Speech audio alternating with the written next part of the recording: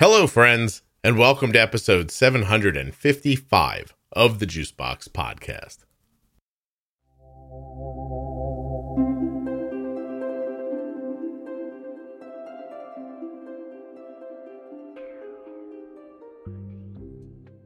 Jenny Smith and I are back today with another episode of the Bold Beginning series, and today Jenny and I are going to talk about exercise. While you're listening today, don't forget two things. One, Jenny works at IntegratedDiabetes.com. You can check her out and hire her if you like.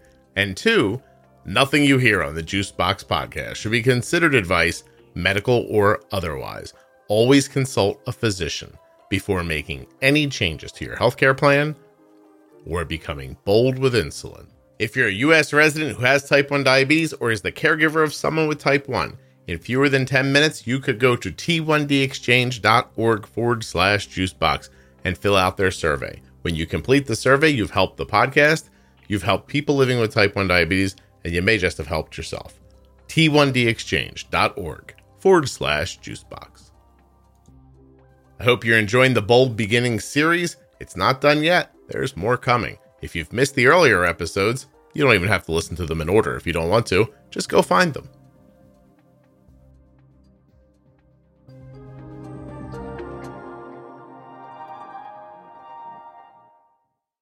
This episode of the Juicebox Podcast is sponsored by Touched by Type 1. Please go learn about my favorite diabetes organization at touchedbytype1.org and find them on Facebook and Instagram while you're at it. Today's episode of the Juicebox Podcast is sponsored by InPen from Medtronic Diabetes. InPen is an insulin pen that offers some of the functionality that you've come to expect from an insulin pump. I know you're thinking, "Oh, Scott, please tell me more." Well, I will. Yes, the InPen is a pen, but it also has an application that lives on your smart device. This app shows you your current glucose levels, meal history, dose history, an activity log, glucose history, active insulin remaining, a dosing calculator, and reports that you and your physician can use while you're trying to decide what your next step is. Well. It's not just an insulin pen. Now is it? InPenToday.com. That's where you're going to find out more information and get started. If you're ready to try the InPen, just fill out the form at InPenToday.com. Or do some more reading. There's actually some videos you can check out too about the dosing calculator, the dose reminders, carb counting support, and the digital logbook. So if you want to lighten your diabetes management load, but you're not ready for an insulin pump, InPen is probably right for you. InPenToday.com. InPen also offers 24-hour technical support, hands-on product training, and online educational resources. And here's something else that you'll find at InPenToday.com that is actually very exciting. Now, this offer is for people with commercial insurance, and terms and conditions do apply, but you may pay as little as $35 for the InPen. And that's because Medtronic Diabetes does not want cost to be a roadblock to you getting the therapy you need with InPen. $35. How crazy is that? InPenToday.com. InPen requires a prescription and settings from your healthcare provider. You must use proper settings and follow the instructions as directed, or you could experience high or low glucose levels. For more safety information or to get started today, you can go to InPenToday.com. What's next? Jenny, hey, we're back with the Bold Beginnings series, and we're going to talk about something today that's going to happen to everybody, I hope, exercise. But we're not going to dig super deep into it. We just want to make sure that newly diagnosed people understand the impacts, right? Absolutely. Okay. Because I think it's a neglected topic at that initial diagnosis and the overwhelmingness of everything that you're trying to learn about.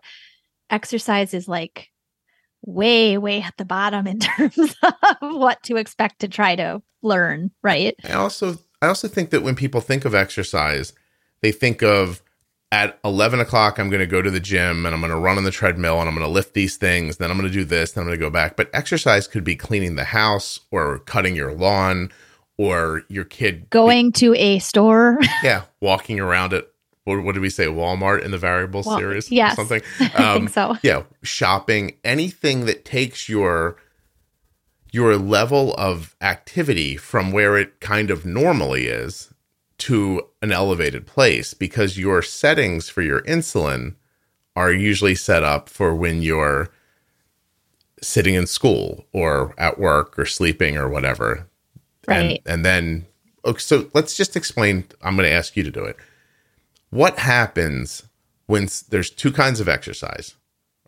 Look at me. Anaerobic and the aerobic. Other one. What is it? And the other one. The other one. You're so funny. Oh my goodness. I made weightlifting signs. Like movements. Yeah. Yes. Anaerobic. Yes. Like resistance and weight training, in which you're not increasing or not for long periods increasing your heart rate. Right. And then there's cardio kind of exercise or aerobic where you're using oxygen at an increased rate. Right.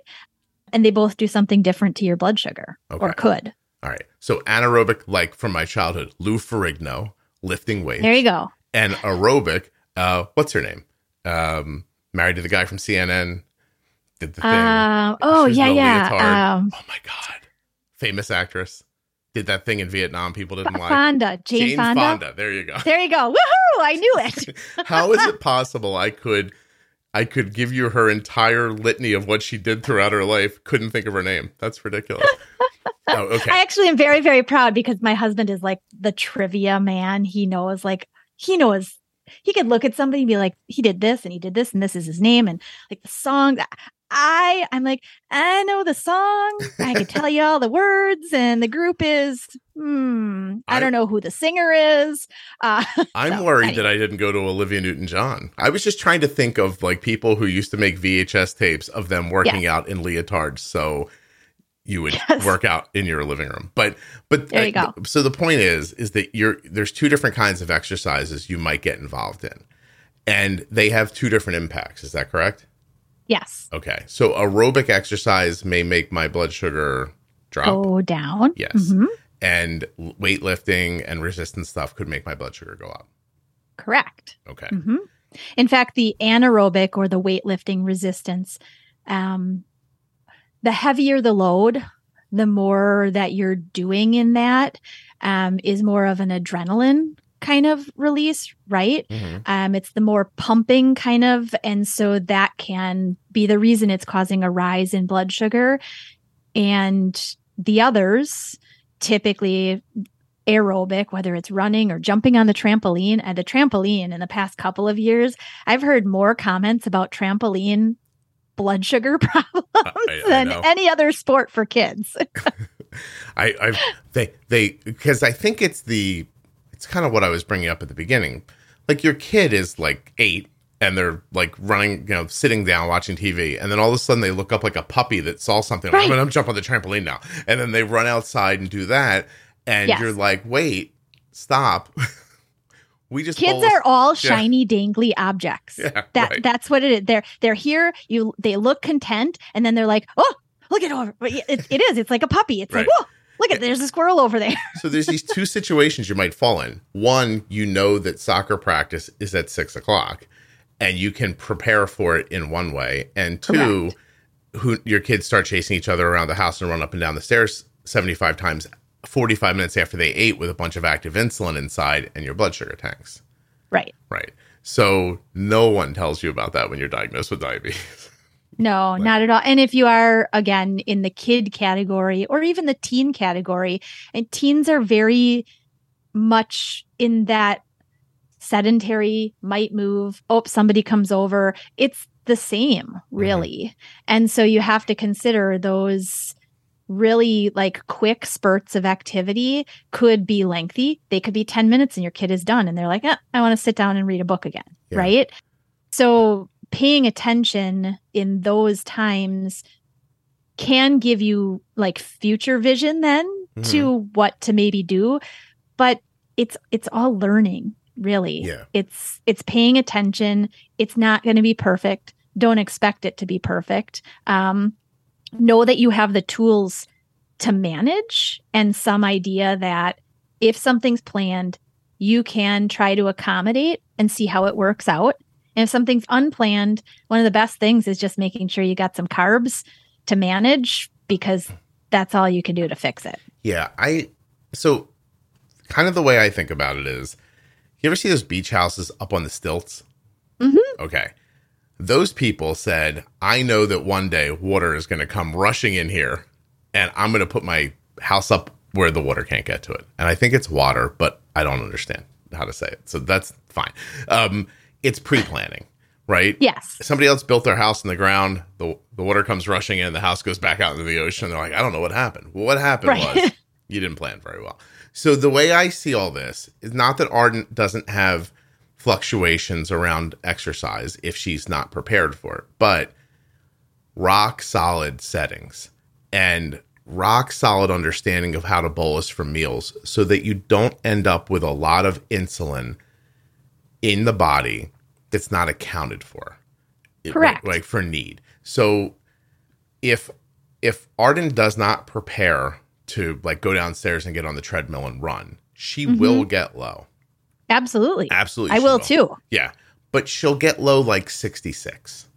And then she'll need something and it'll bring her blood sugar back up. She doesn't go from like 95 to 20. Like it's not like some crazy drop, because she won't go running when she's got meal insulin active. Because she knows better at this point. Right. Because that's going to make her blood sugar low. So I think most of activity is not having active insulin or cutting your basal if you're on a pump in a way prior to the activity where you kind of create one of those black holes so that the drop can't drop because there's nothing there to pull it down. Because we call it a drop, but it's not really a blood sugar drop in this scenario. It's a pull, but that doesn't make any sense, right? Well, I think what I've seen in a time frame, which might make sense for, again, more newly diagnosed, is the common time period when you haven't accommodated before more spontaneous exercise, whether it's insulin or extra food or however you're going to do it. If you haven't accommodated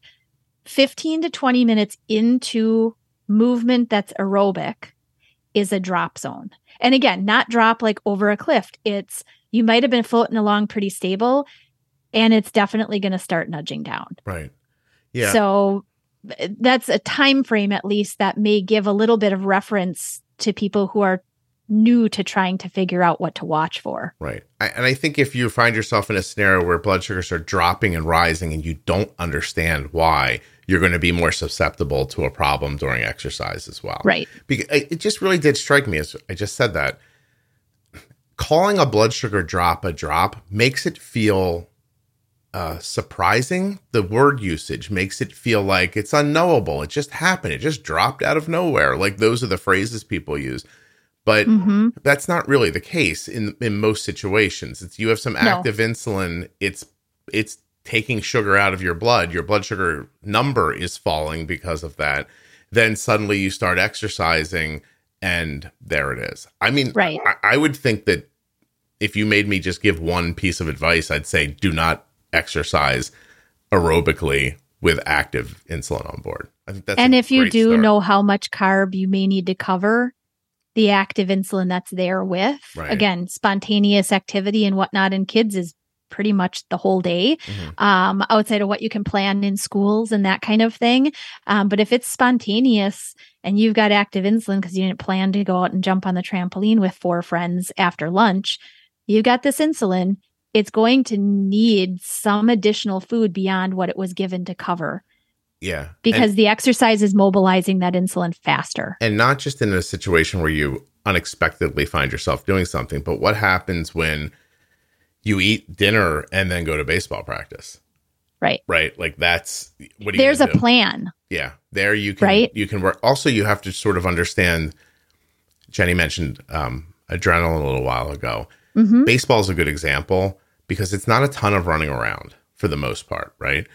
But people will say, how come my kid's blood sugar gets high in a baseball game, but not at a baseball practice? And it could just be because there's no competition at the practice. They don't feel like a sense of competition. So there's no adrenaline rise. These things take time to figure out, honestly. They do. But I'm not just self-promoting here, but if you listen to the Pro Tip series, that should teach you how to keep things more stable. And then you should have an easier time being able to see what's going on in these situations so that you can adapt to them. Absolutely. Yeah.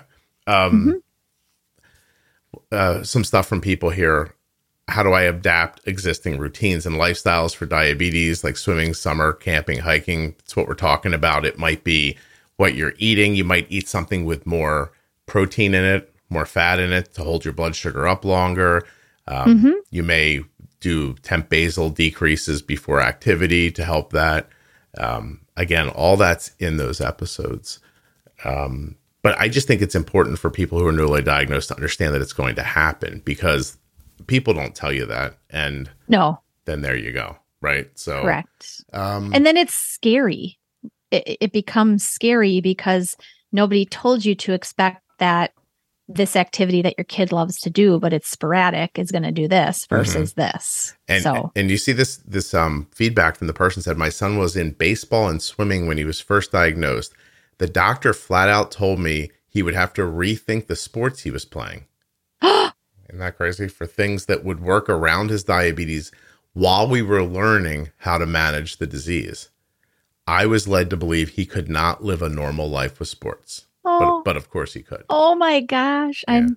I feel so bad that they were told that. Yeah. That's terrible. It really is. Meanwhile, the tight end for the Ravens has type 1 diabetes, and you have type 1 diabetes and you run for some reason. I don't understand why. And and so do a lot of other people, right? There's been professional baseball players on this podcast who have type 1.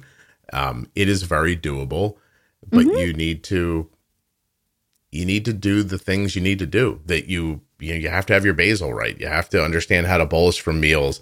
You have to understand the impacts of different foods. And now you have to add understanding how to keep active insulin away from certain activities. Or if you become a bodybuilder, you might find yourself bolusing before you work out. Correct. Absolutely. Anaerobic exercise can, for many people, not always, but it can, depending on the length and the weight and, all of that, it can drive blood sugars up. Again, when it's going to be based on your response. It could be that you start out in a really great place, and by the end of your lifting session, you're riding high or you're kind of nudging up essentially. But overall, you have to just pay attention to you. Some of the lifters that I've worked with have taken a bolus at the beginning of lifting session to accommodate and avoid a rise. Some of them have set a temporary basal to accommodate for that. Some of them end up doing a little bit of both anaerobic and aerobic exercise, knowing that their blood sugar is going to get driven up by weights. They end up allowing that drift to happen to a certain point, and then following it with aerobic exercise, which they know is going to navigate it down, and tends to kind of smooth things a little bit more on the back end rather than a dramatic drop like we often see with cardio. Yeah. So, and you also have to, when we talk about mixed meals, right? Like it's easy to pick one food and bolus for it, but what do you do when, you're having meatloaf and mashed potatoes and applesauce, and these all have different impacts? Also, you could head out into the backyard to move a pile of rocks, which you would think, well, that's lifting, except what if the pile of rocks is 45 feet from, so now you're lifting and then you're walking, right? And then you're lifting and then you're walking, you're having two different impacts. So you could end up doing something like that in the backyard, for example, and it not looking on your blood sugar like anything happened, because you could be getting a pull down from the aerobic and a push up from the anaerobic. And anyway, this all, you know what? I always say the podcast makes things seem simple, but Jesus, that seems like a lot to think about. But it's very doable. And I think that's the important thing. But everything starts, in my opinion, with understanding how insulin works, like with everything Absolutely. else. So, okay. Well, thank you very much. I appreciate you doing Of course. This. Okay. Always. I'll talk to you soon.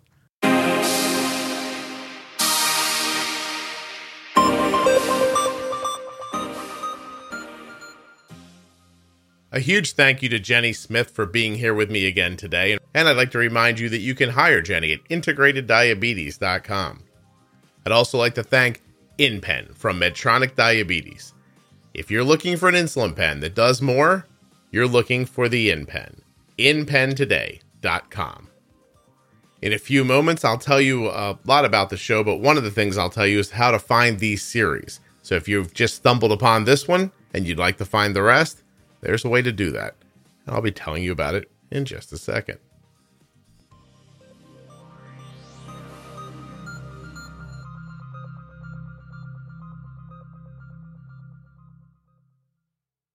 If you're into helping people, especially people with type 1 diabetes, I'd like to ask you to go to t1dexchange.org/juicebox. When you get there, fill out the survey completely. And you've helped somebody. All you need to be is a U.S. resident who has type 1 diabetes or is the caregiver of someone with type 1. t1dexchange.org/juicebox. Join the registry, complete the survey, help someone with type 1 diabetes, help yourself perhaps, and support the Juicebox podcast. You will do all of this in the fewer than 10 minutes that it will take to go to that link and complete the survey. The survey is very simple. You'll know all the answers to all the questions. It is also HIPAA compliant and completely anonymous. t1dexchange.org/juicebox. There are links in the show notes of your podcast player and links at juiceboxpodcast.com to all of the sponsors and to T1D Exchange. When you take the time to click on my links or to type them in a browser, you're telling the sponsors that you came from the Juicebox podcast, and that is a wonderful way to support the show. Are you looking for a vibrant and intelligent community around diabetes? Look no farther than the Facebook page, the private Facebook page for the Juicebox podcast. It's called Juicebox Podcast Type 1 Diabetes. The group has over 28,000 members, and those members are responsible for between 70 and 110 new posts every day on the Facebook page. Every conceivable conversation around diabetes is happening at Juicebox Podcast Type 1 Diabetes on Facebook. You're going to see great questions, thoughtful answers, and supportive people. No matter if you're an adult living with type 1 diabetes or the caregiver of someone with type 1, this group is for you. Doesn't matter if you eat low carb or high carb or somewhere in between. Your questions and thoughts are welcome on our Facebook page. I hope you check it out.